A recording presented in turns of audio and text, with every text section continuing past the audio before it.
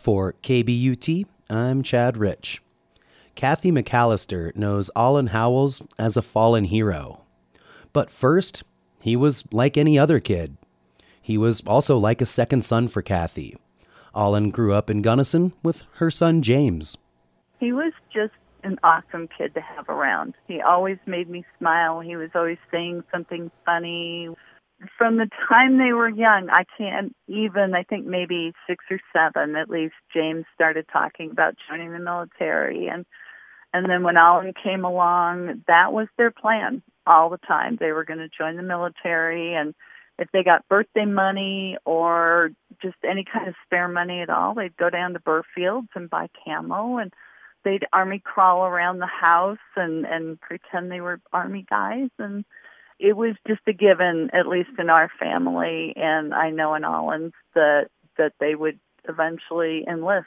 It wasn't a question. We met in 3rd grade on the playground. My parents had told me that they were getting a divorce. So I was on the playground crying, and he came up to me and pretty much punched me for crying, for having a bad day. And then we started fighting, and then ever since then we were just inseparable.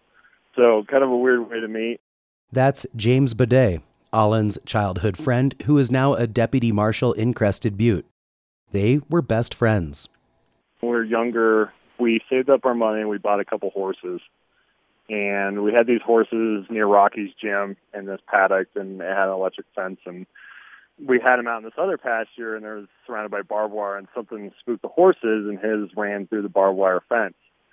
So once we got the horses back in the paddock, we were checking out his horse to make sure his horse was okay, and I was checking out the horse's chest and snout, and he was checking out the horse's rear, and I was bending over too close to the electric fence, so the electric fence shocked me in the ass while I was touching the horse on the nose, which shocked the horse, which then kicked Alun into the electric fence.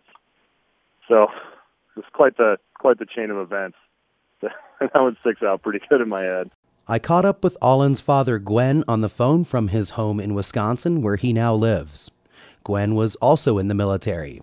He and his wife raised Alun in Germany, Wales, and Hong Kong before settling in the Valley, where they owned and operated Treasury Liquors in Mount Crested Butte and Island Acres in Gunnison. Gwen says that while attending the alternative school in Gunnison, Alun became sort of a mentor for other kids. And his father says that trait carried over to his days in the military. He had a lot of friends when he was in the Army, and many of those friends, everybody we met when we went down to his unit, they all said they were Alun's friends.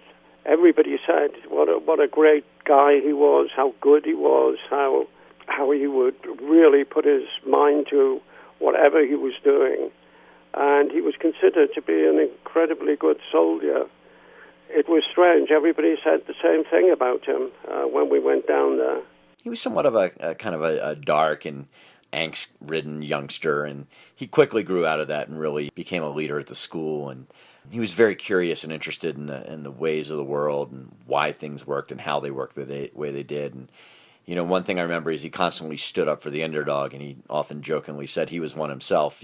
And, when he was finishing school, you couldn't help but be impressed by his values and things like generosity and integrity and compassion. He lived a really amazing transformation in the years that I knew him. That's Jonathan Houck, who taught Alun at the alternative school in Gunnison. One day in Iraq, a member of Alun's troop fell ill, and Alun stepped up to go on tour to search for improvised explosive devices. The day was August 15th, 2007. This was Alun's last day. We lost him, but we were very proud of him, and he was doing something he wanted to do, and he excelled at it. And unfortunately, he volunteered to go out on a patrol. He was leading the patrol with an armored vehicle, and he'd already found a couple of IEDs, which are explosive devices. And unfortunately, his armored vehicle that was leading the patrol got attacked, and an armor-piercing grenade hit the vehicle right where he was sitting. So I'm afraid there was no chance for him. Maybe better that way, I don't know. He came out of that with the Purple Heart and Bronze Star because of, the way he did his duties. And he stepped in and said, look, I'll do it. And it was, I think they said it was his 29th mission. And he'd only been there, 2-3 months. So they said that that was incredible. James was also in Baghdad, but stationed 20 miles away from Alun. The last time James and Alun saw each other was in Gunnison in November of 2005. I did get to go to service in Iraq. We didn't have constant cell phone and internet or anything like that. Where I was at a smaller compound. So I didn't find out he was dead until, I think it was 3 days afterwards, and I finally got to get on the computer and saw these messages and stuff. So I went and talked to my chain of command, and originally it was going to be very hard for them to get a helicopter because they would have to bring a helicopter to our base to get me to go to the service. It's not like driving a city market where you just hop in a car. So originally my command wasn't going to do it, and then I had some really good leadership that fought really hard, and they ended up bringing in a helicopter for me. Flew to Camp Liberty and did the service and hung out for about an hour and then got in a helicopter and flew back. So, and then back to work. Tony Gavin heads the organization Boots 66 and the Thank You for Our Freedom Tour. They're based in Arvada. Their goal is to ensure all fallen veterans in Colorado are remembered.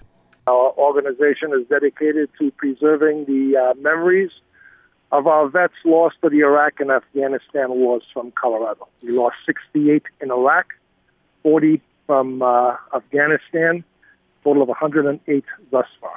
Tony says they'll walk a mile or more in Alun's memory on July 4th. These kids left 6,500 miles from Colorado to defend you and me. I'm sure a couple miles to honor them is not that hard, you know what I'm saying? Kathy, Gwen, and Jonathan say they're all overwhelmed with emotion when they think about a ceremony to honor Alun Howells 10 years after his final day in Iraq in the town he grew up. It's very overwhelming, and the response that I've had has been absolutely overwhelming. I'm beyond happy and beyond honored. It tears me up every day. I think about Alun every day. There isn't a day that goes by. It's really hard to know, and I think part of on a very personal level, it could have been my son.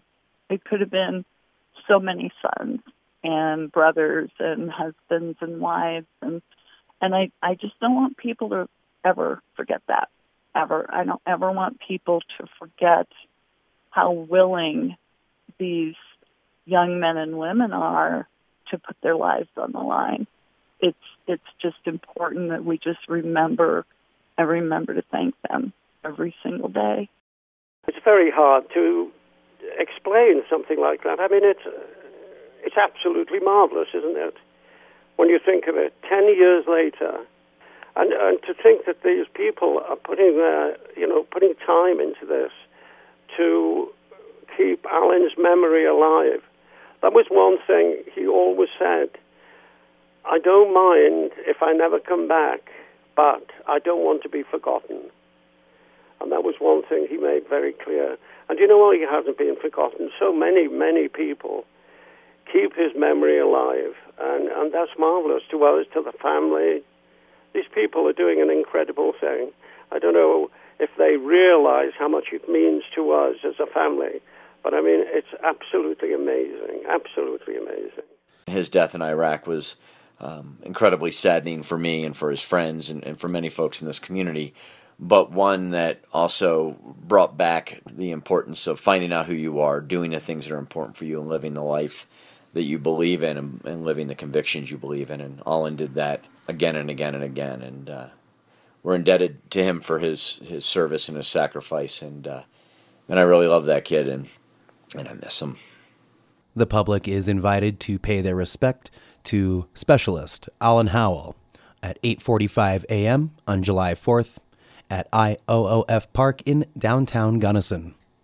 Reporting for KBUT, I'm Chad Rich.